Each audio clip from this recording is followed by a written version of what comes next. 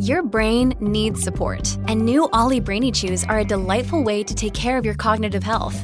Made with scientifically backed ingredients like Thai ginger, L-theanine, and caffeine, Brainy Chews support healthy brain function and help you find your focus, stay chill, or get energized. Be kind to your mind and get these nootropic chews at ollie.com. That's OLLY.com. These statements have not been evaluated by the Food and Drug Administration. This product is not intended to diagnose, treat, cure, or prevent any disease.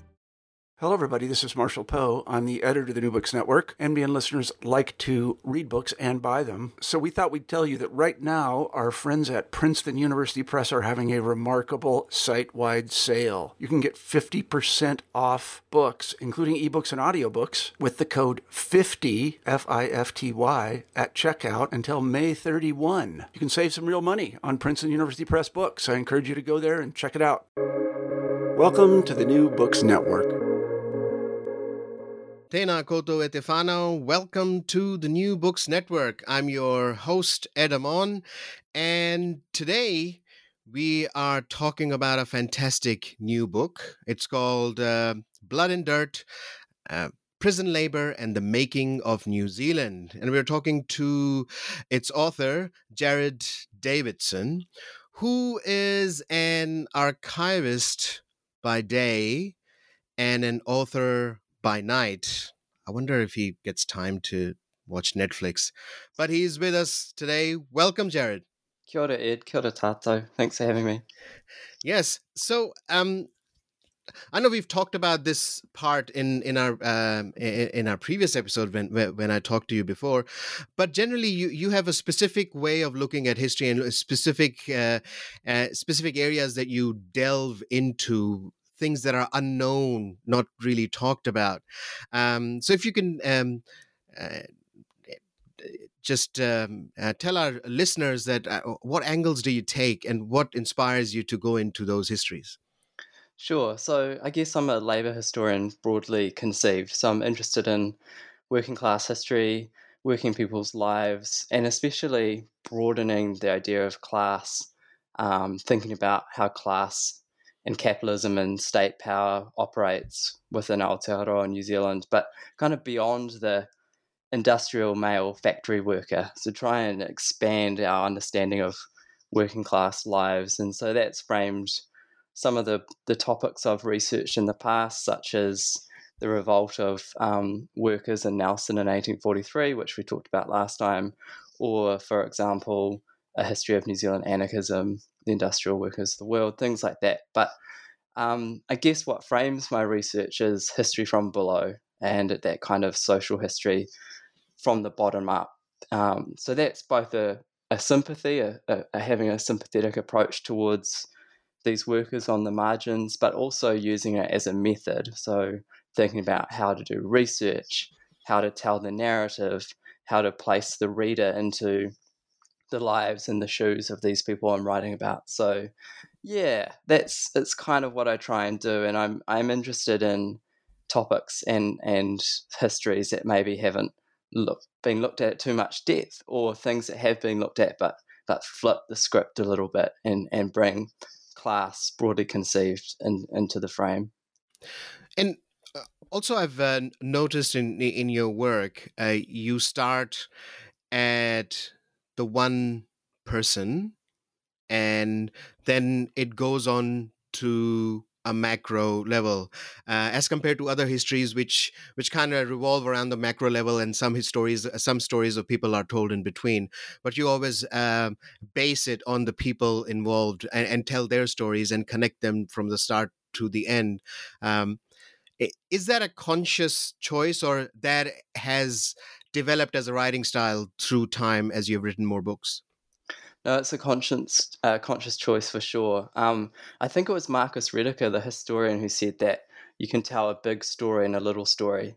And I wanted to get away from the idea of just using a nifty example at the start of a chapter and then moving on completely, and you never hear from that person again. So it's about thinking about a life or a narrative that tells the bigger picture, but not necessarily then making that person or that story stand in for everything else. So it is quite conscious, and I guess it helps in terms of narrative nonfiction as well. So I'm really inspired by writers like Adam Hochschild, David Grann, people who are thinking as much about the story and the plot and how it reads as much as, say, the historical context that we're traversing to. So yeah, it is definitely conscious.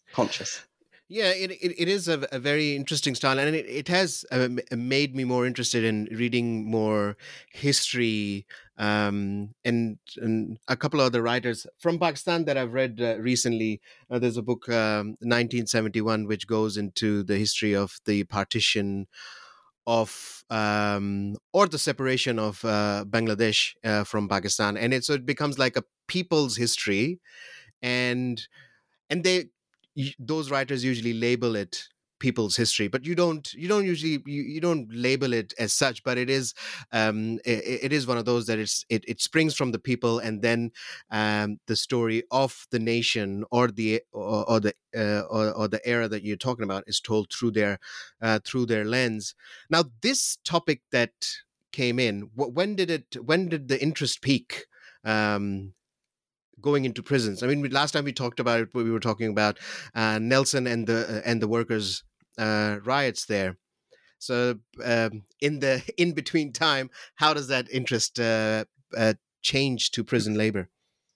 Yeah, when I finished Dead Letters, I was interested in the idea of vagrancy. There was a couple of people who were labelled as idle and disorderly in that book, and I thought, that's interesting, idle and disorderly. And so this book was going to be a history of vagrancy in Aotearoa.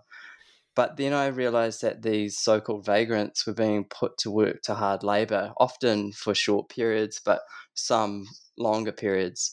And I kept wondering what was the work they were doing in prison. And there are plenty of histories of prisons in Aotearoa, New Zealand, but the work that prisoners did is kind of skipped over mostly.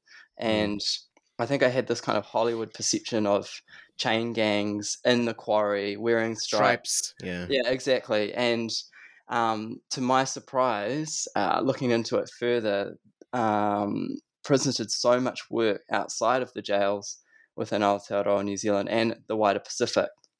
So that sort of became the lens. I was interested to look at what type of work prisoners were doing outside of the jails.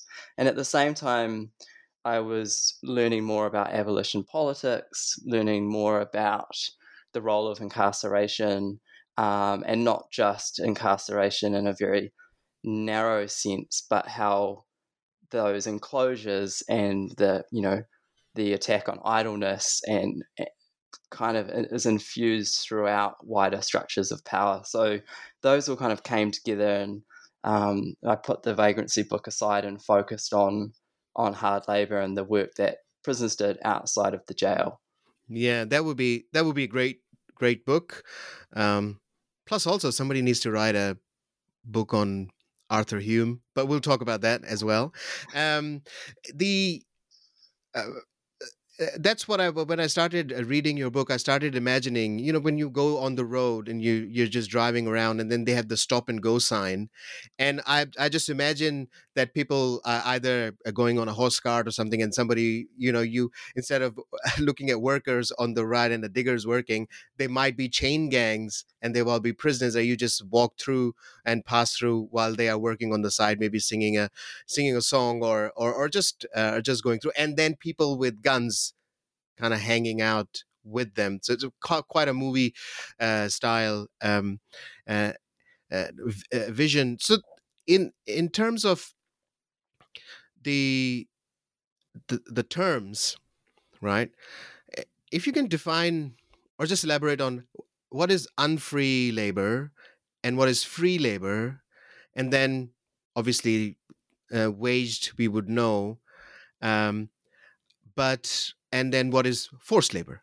Sure.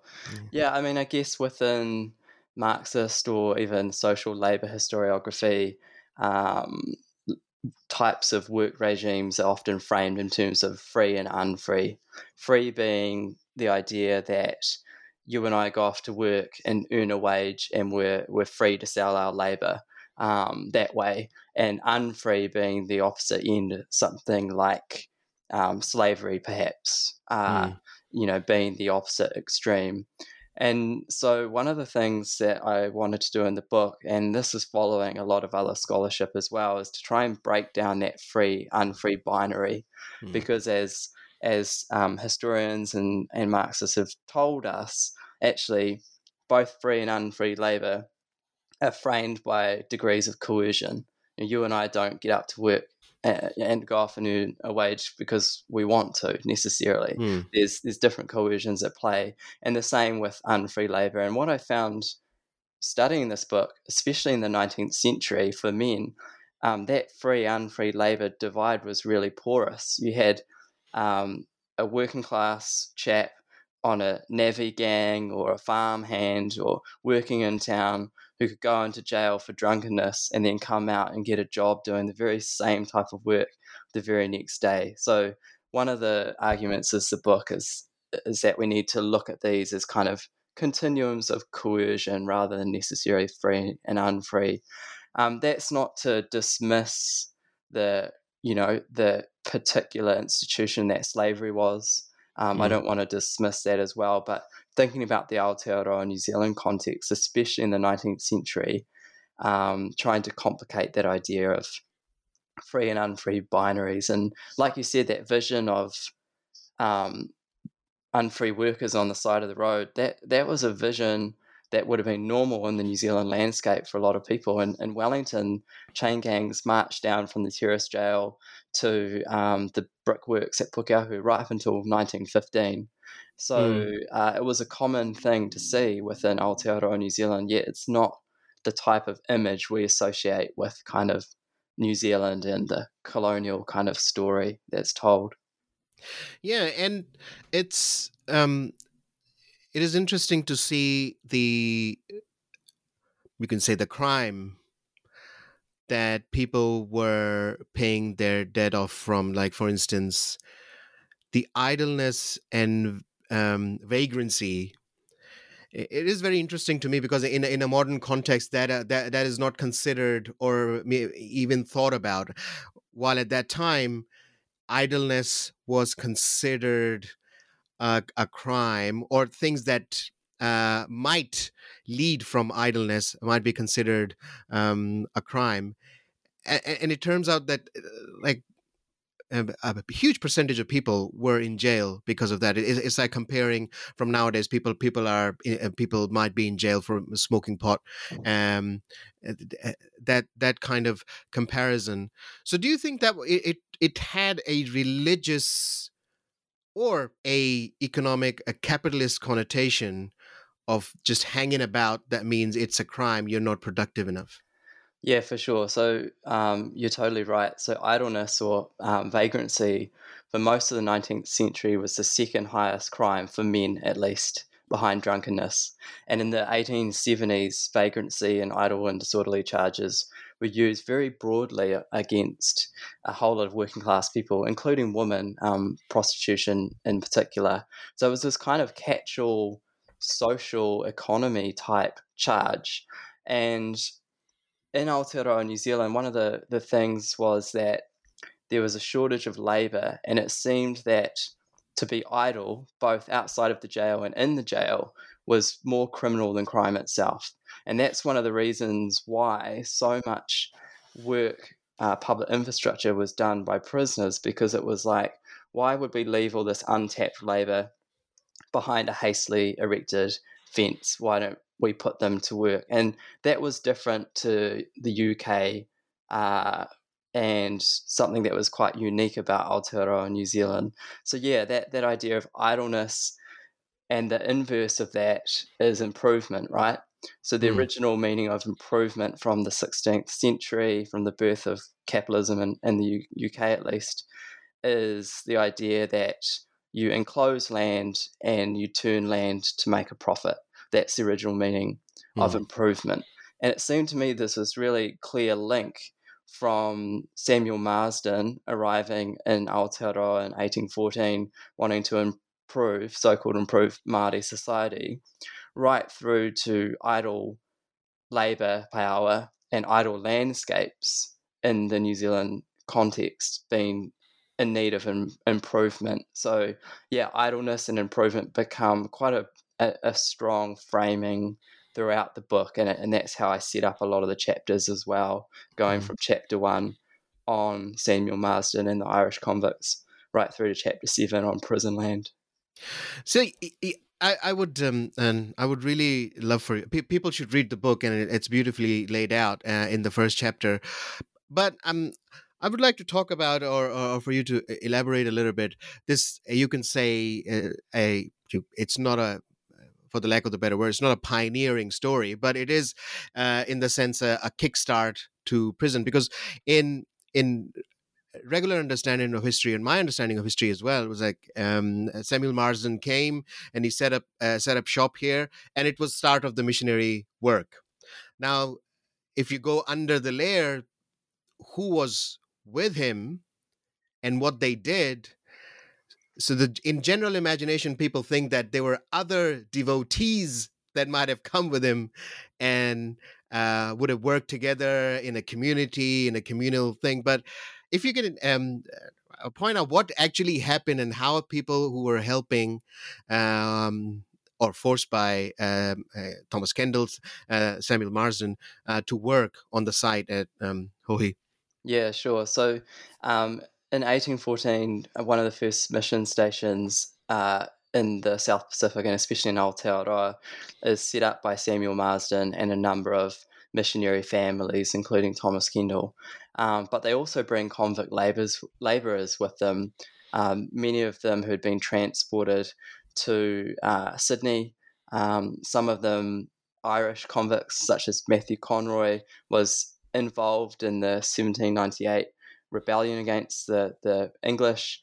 So there's a thread there of kind of radicalism and then convict labour. And so these convicts are put to work at Hohi Mission Station.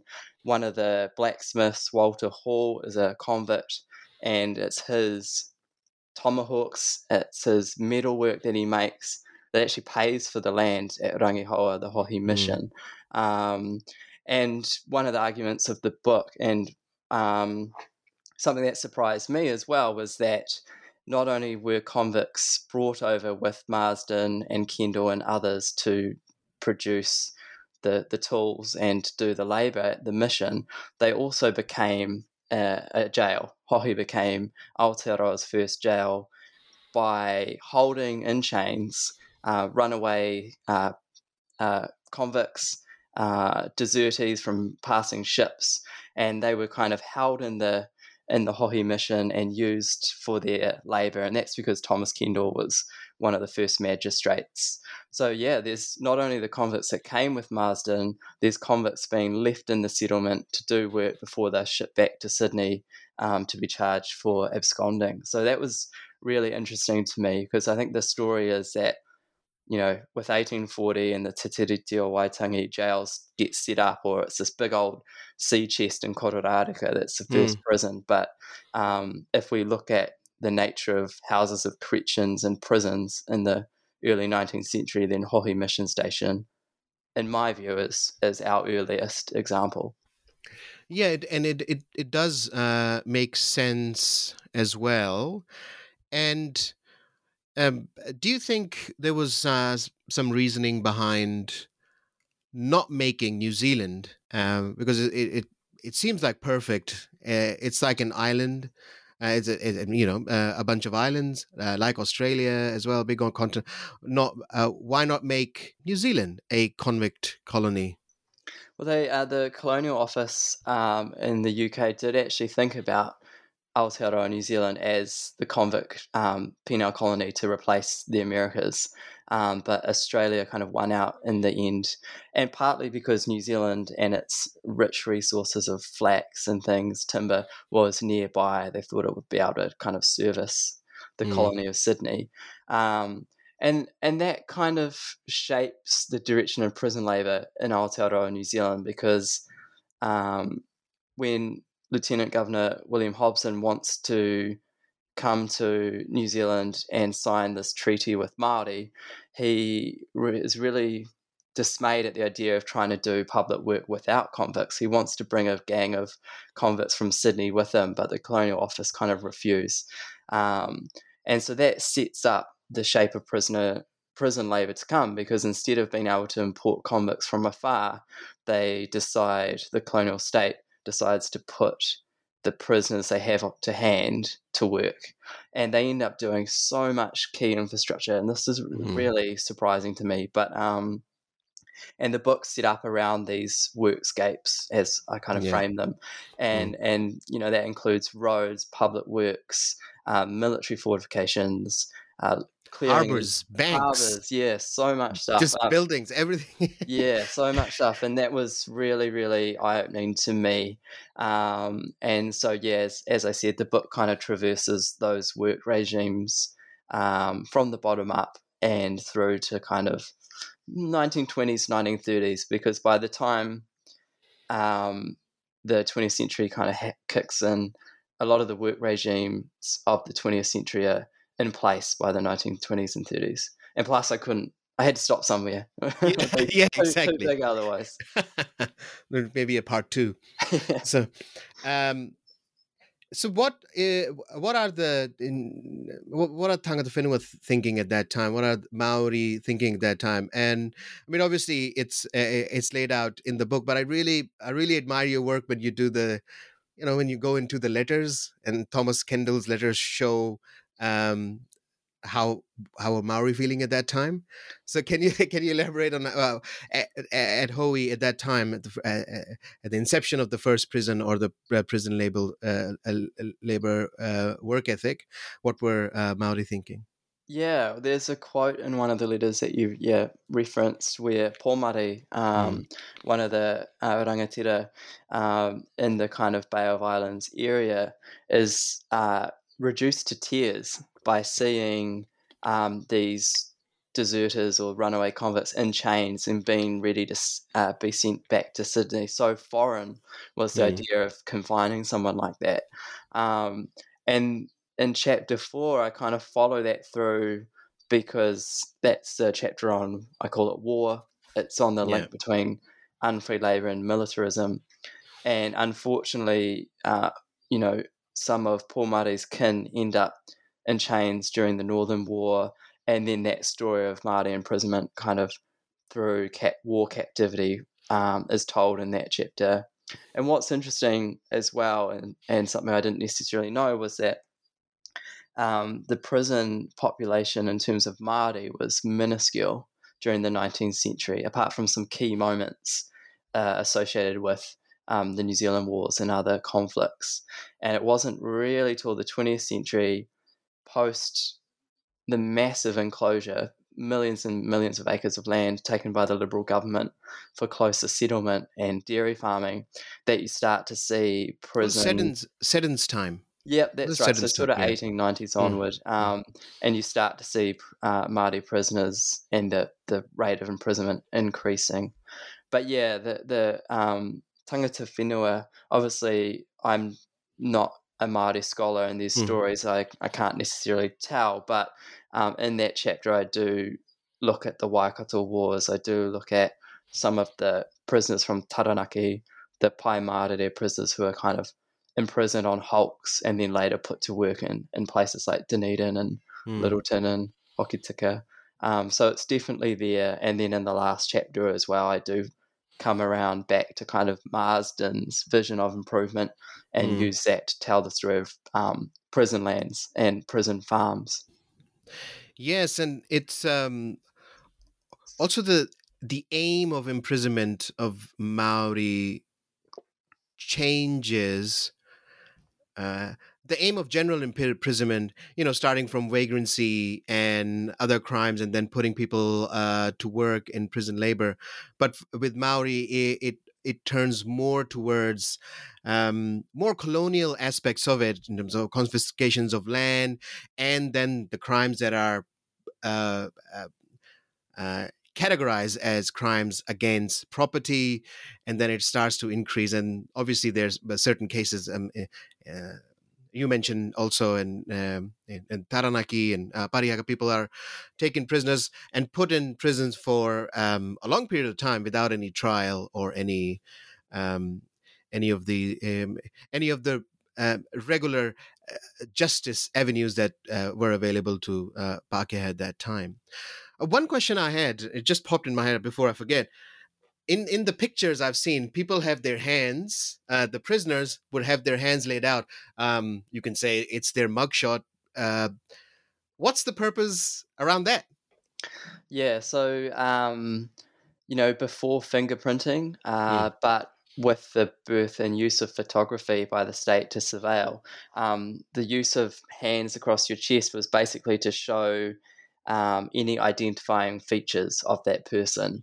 And then they were published in publications like the New Zealand Police Gazette and circulated around police stations. So, that's a good segue into both photography and sources, because one Mm. of the things I found with the book was that there's very little photographic evidence of chain gangs at work. One of the reasons was that it was illegal to loiter near a chain gang, so photographers weren't allowed to get close. In the 19th century, as again to come back to that kind of porous nature, sometimes it was pretty unruly, the chain gang. So you had working class people who were sympathetic to prisoners at work, who would smuggle them smokes or alcohol, or end up scrapping with the water if they got too close. The flip side of that is you start to get a lot of sources about prisoners in terms of the Police Gazette, confinement.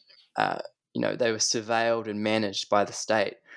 The problem is you don't necessarily have the prisoner's own voice in those records. Mm. So for a historian of below, you really need to kind of either read the archives differently or look for sources such as petitions to the government for an early release, to try and get a sense of how prisoners experienced those work regimes. But yeah, essentially that's the hands across the chest, so the state can tell who this person is.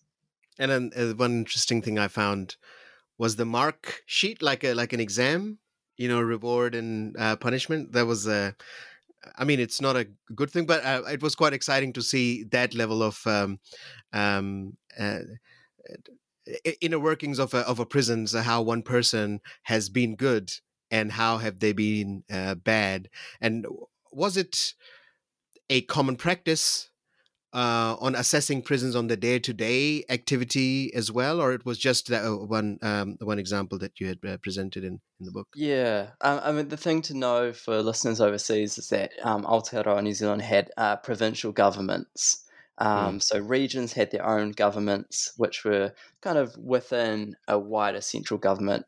And so between the 1850s, 1853 and 1876, provincial governments had control of the prisons and control of the work regimes.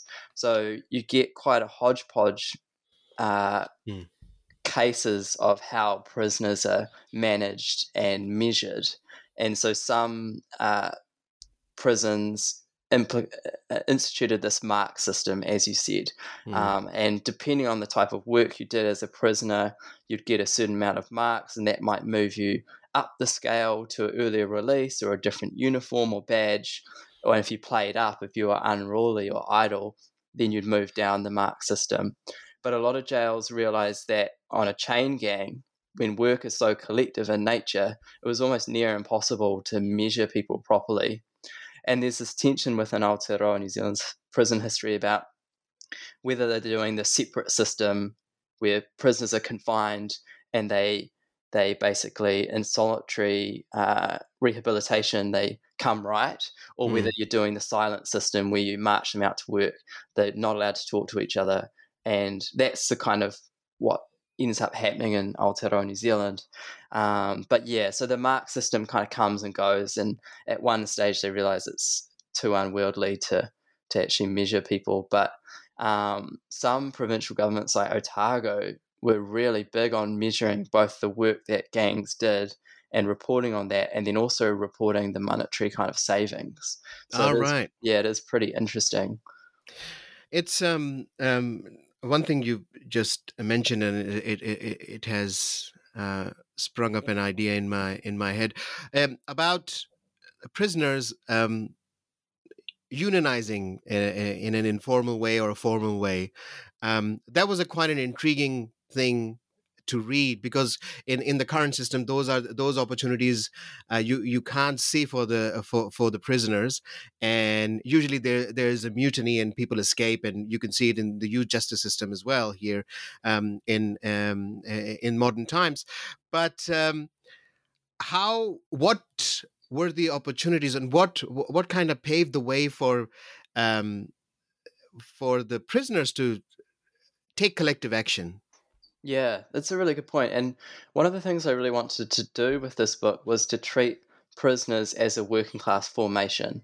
So Hmm. it seemed to me that New Zealand labour historians hadn't looked past the prison walls. It was like there's plenty of studies of different types of workers in 19th century New Zealand, you know, different crews, different gangs, but not prisoners as a working class formation. So that was a really key point of the book, and that meant I guess I could look at prisoner resistance and strikes and mutinies in that sense.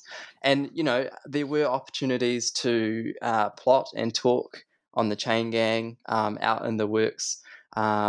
Prisoners escaped individually or collectively as a kind of protest from their work, but there were strikes and mutinies, such as quite a big mutiny on board the prison hulks here in Esther, what was used to basically build all of the roads around Otago Harbour.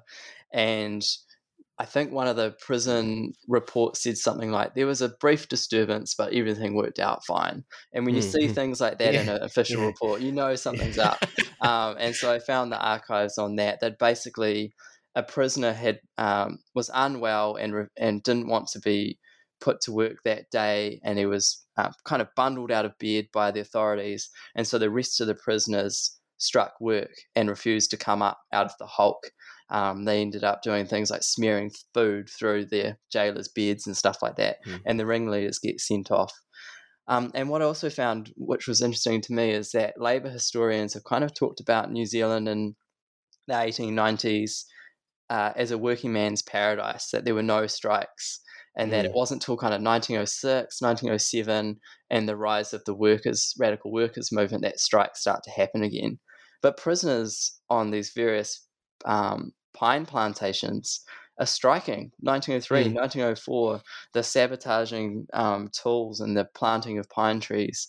And often winning, different conditions of labour and uh, time about when they finish work and start work for the day. So that was really interesting to me to see that prisoners were kind of drawing upon methods and modes of resistance in the wider Hmm. world. And I think that comes back to that unfree, free binary, or the false nature of that binary.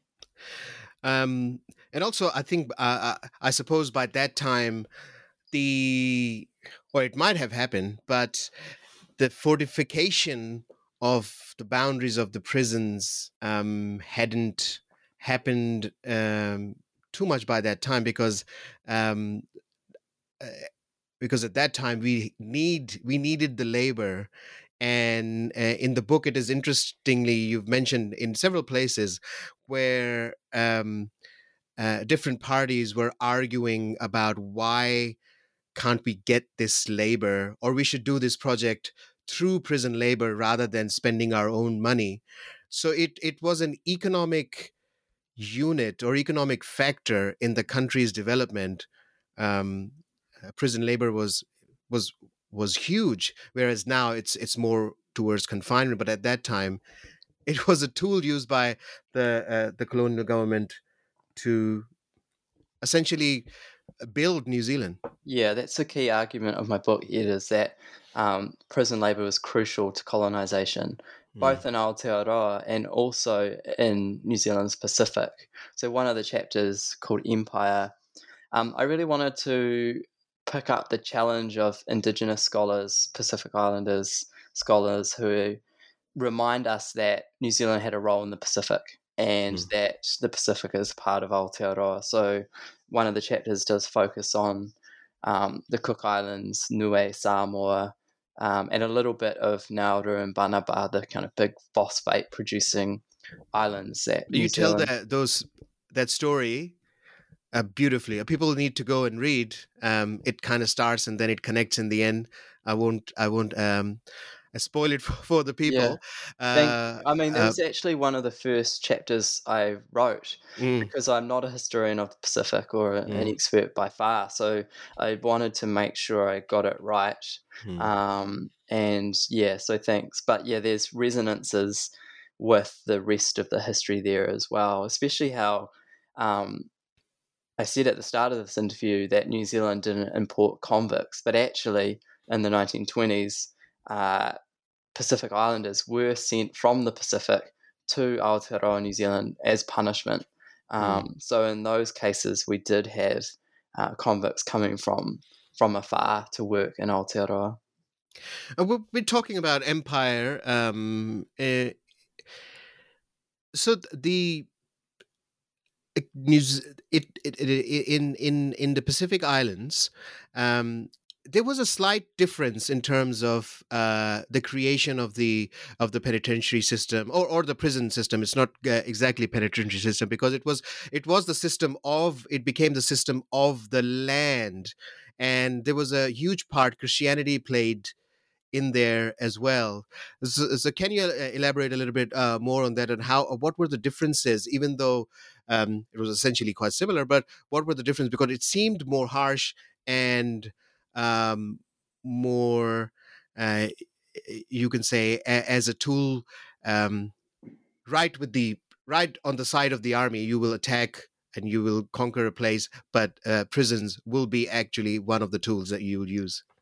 Yeah, especially in the Cook Islands and Samoa, both prisons and prison labour were used pretty much immediately.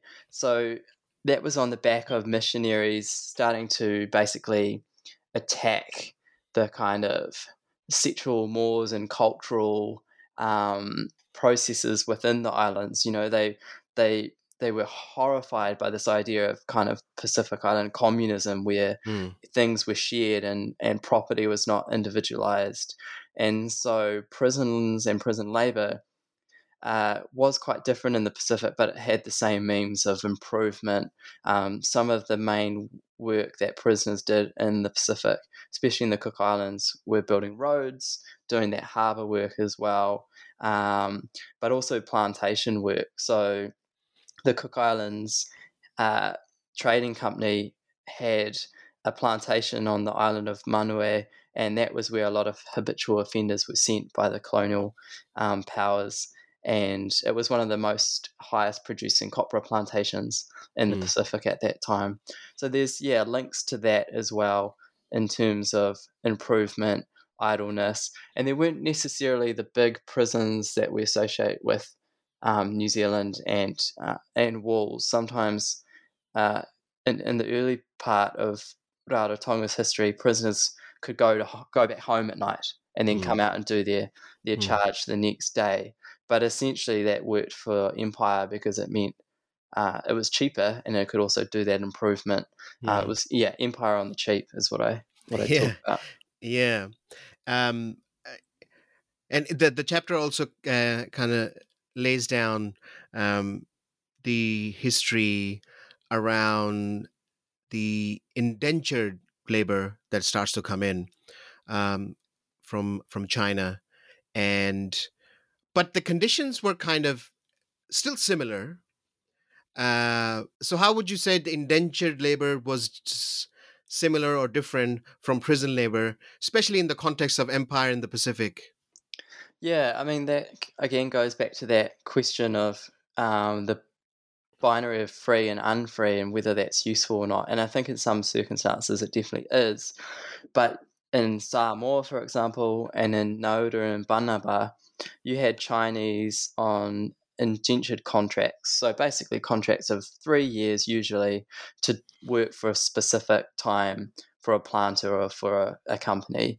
And if those Chinese laborers and Pacific Islanders in some cases, if they played up, then they were put to work in the prison. And some of those work regimes were exactly the same as what they were already doing under the indentured contract. In fact, if you look at the photographs, and there's a photograph in the book of the Chinese quarters in Nauru, they're all surrounded by barbed wire fences, which I found very interesting. And those gates could be locked whenever there was kind of worker unrest. So there are definitely differences, don't get me wrong, but I think it's more useful to see these work regimes on a continuum of coercion. And that's that's ripping off a whole lot of other historians who've explored that, but that kind of frames Blood and Dirt and the labor regimes I cover. It is the reasons behind indenture labor. Usually, my understanding or my reading of history is more related to the Indian indentured labor going to the Pacific as well, which is Fiji, and also then going to Central America, Caribbean. The reasons usually were there. It was kind of like bonded labor type situation that you were paying off your debts. So was it? It was similar in this case as well. Right? Yeah, and the Cook Islands especially, prisoners or those who are convicted of a crime were often fined in the first instance. And sometimes the colonial regimes, because each island had their own kind of administrator, so it was quite decentralized in terms of the work prisoners did. But in some cases, they preferred the fines, they preferred the money. And in other cases, they preferred the labor, or those people who were convicted didn't have the money to pay off the fines. So there's that sense of bondage there. If you can't pay this fine, you will go to work on the plantation, or you will go to work making these roads, or you will blast the coral reef open for commercial trade. So yeah, there's an element there as well. Talking about plantations, but we'll talk about a different type of plantation, the ones that prisons kind of built in New Zealand. Now, people might have an understanding of tree planting activity as a nice outing, and you go and plant some trees, and that's it. But it was quite starkly different from the regular tree planting activity that you do on a school trip. It was quite revealing to me that they were essentially sometimes more horrendous conditions than just building a road or building a harbor. Plantations of trees was one of the worst ways people were employed in unfree labor. Yeah, so from 1901 onwards, prisons were set up in remote parts of the country to plant trees, basically. There was, the state feared a timber shortage and thought, why not put prisoners to work? So the first one was in Waiotapu, which is around the Central Plateau near Rotorua, and that becomes Kaingaroa Forest, which then becomes the Crown's jewel in terms of its multi-billion-dollar pine asset. And there were other pine plantations in Hamner Springs, Dumgray and Marlborough, and various places around the Central Plateau.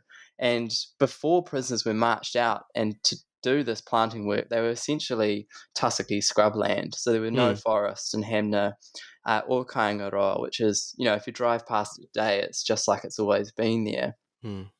But the conditions could be horrendous: freezing cold frosts, bitter winds, pine trees scratching at eyeballs, losing fingers and thumbs. In Waiotapu, what was interesting about that landscape was that it had thermal areas, and so the state actually took those areas from Māori and then turned them into tourist ventures. But because of the thermal... And it was essentially more like a mixture of confiscation, shoddy deals, and obviously Ministry of Works, that type of ways, that usual ways that were done to confiscate Maori land, correct? Yeah, there's a number of laws around that time for the kind of scenic or preservation of scenery, and they were used in that area. But it meant that prisoners were basically planting trees around bubbling mud pools and steam vents and all sorts of things. So that idea of workscapes from Thomas G. Andrews and other historians really helped me frame the book. And one of the things I wanted to do was to convey that this wasn't just a labor history, it was an environmental history. The more I realized that I was writing about prisoners in the landscape, the more I realized there was a story here about how prisoners transformed space, but were also transformed in turn. So that was kind of a new approach for me, and trying to go, history from the bottom up, right from the land itself. Yeah, and it essentially changed the environment, essentially the basis of the forestry in New Zealand was kind of changed through prison labor. Other people worked on it as well, but it is a major factor in that. Now, I mean, we didn't talk about. I mean, I've heard your other interviews as well around it. So we've, you've talked a lot about different places around the country which are done, um, which are which are built by prisoners. Um, so I would not go into too many details of that. But which ones? A couple of places where you were quite amazed and realized that, oh my goodness, it just exists in front of me, and I never knew. Yeah. I mean, the forestry ones for sure. Like, Mm. when I was a kid, I grew up in Christchurch, and every so often would go to Hamner Springs, and I used to sit in a I field. was so amazed when I this whole story about Hamner Springs. I was like, oh my god. Yeah, So it's for those who don't know Hamner Springs, it's kind of like an alpine resort now. It's this kind of walking and cycling paradise through the forest that was yeah. in part raised by prisoners. But yeah, I used to draw that forest with my dad as a 9-year-old and had no idea. And then the forestry in Kaingaroa, when you drive through the Central Plateau, it's just lines and lines of pine trees which have roots in prison labor.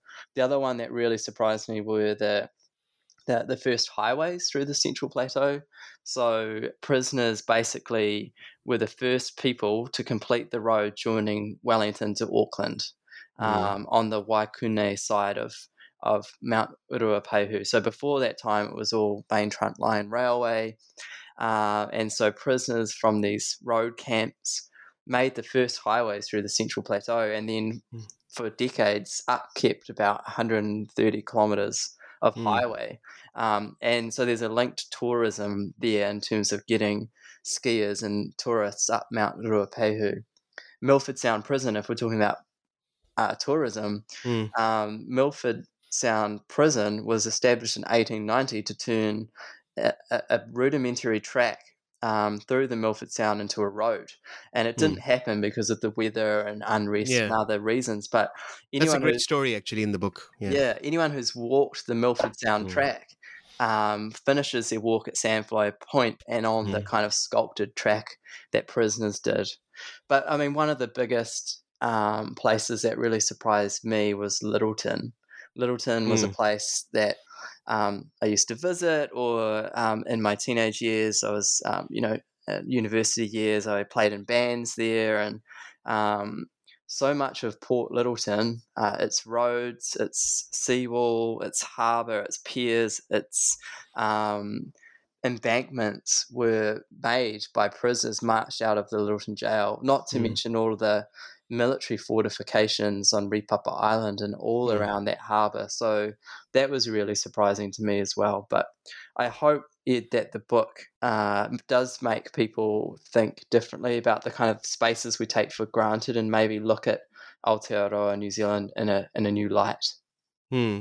And also for listeners, I would say that it is essential to get because the book is kind of laid out in different sections, but the story connects. So the story is about how industry was set up in New Zealand, how prison labor was involved in war, empire, and colonization. So all these are laid out beautifully in chapters, and also the conclusion is fantastic as well. Well, now we're talking about the conclusions. I would see. So, what do you see in terms of the lessons for the future? Because nowadays there is a great chatter around the essentiality of prisons, or uselessness of prisons, and how important is this history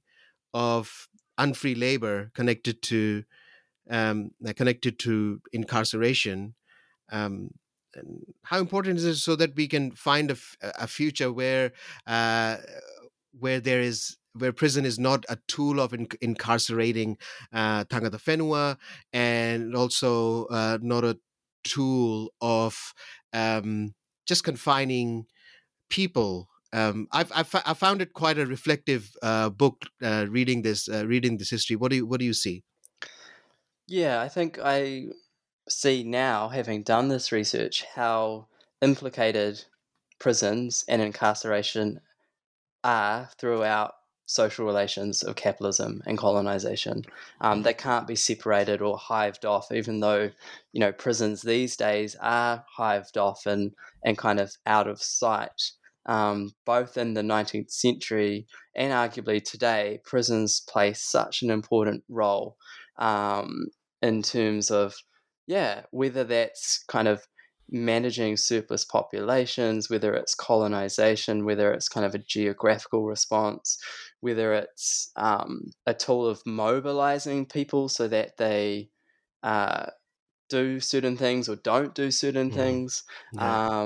That for me was a real eye opener. And in terms of the future, I think if this book is of any use to people thinking about abolition and different ways of addressing harm, then I'd be very pleased if Blood and Dirt kind of adds to that conversation. I don't necessarily have the answers. I'm still learning that too, but I think if this book lends itself to conversations about Hmm. abolitionist futures, then I'd be very happy. Very nice. So, now, Blood and Dirt, the title, we should have talked about it right at the top. But in any case, I wanted to talk about that, and also you kind of very nicely just put your positionality right at the top. That where are you coming from? It's not like a regular historian who comes from a neutral point and just lays out all the sources and that's it. Um, um, so what kind of motivated you to do that, and where did the name come from? Yeah, so Blood and Dirt is famously a quote from Marx. He says that capital comes dripping from head to foot with blood and dirt. And it also framed the story, I realized, because here was blood in terms of human prison labor and Mm, sometimes extra human, and yeah. then dirt being that environmental um, aspect of it. And Mm, that idea of idleness and improvement and waste linked both together. And I'm not one of those historians who claim to be neutral. I think anyone researching and writing stands by or doesn't stand by their mm, choices and their mm, approaches. Everything we do is political, whether we acknowledge it or not. But Blood and Dirt, I really wanted to kind of approach from a radical history bent mm. and look at some of the kind of deeper causes and the social relations beyond just the surface of appearances, and that's where that Blood and Dirt comes back as well. So that's um, not everyone's asked me about that. Interestingly, maybe it's too obvious, but it became a kind of way to frame Mm. both the story and the approach. Um, well, I could talk. I mean, I wanted to talk about Arthur Hume, but some. I think maybe it's a future book by you, but I don't think you're writing biographies. Well, maybe, maybe later in life. But that seemed to be. He seemed to be a interesting character, and also several concepts that might come out of this book, which would lead to other academics or historians to work on deeper. Now, what's next? What's happening? Well, are you just hanging out, taking a break, watching some TV, um, It's or on to the next one? I've I've got a few different ideas on where to go next, and I can't quite land on one, so I need Mm. to hurry up It's and the make it. it's the whiteboard stage at the moment. Yeah, yeah. Yeah. One is kind of looking at a period between the Hohi mission and 1840 around runaway convicts. I think there's something to be said there.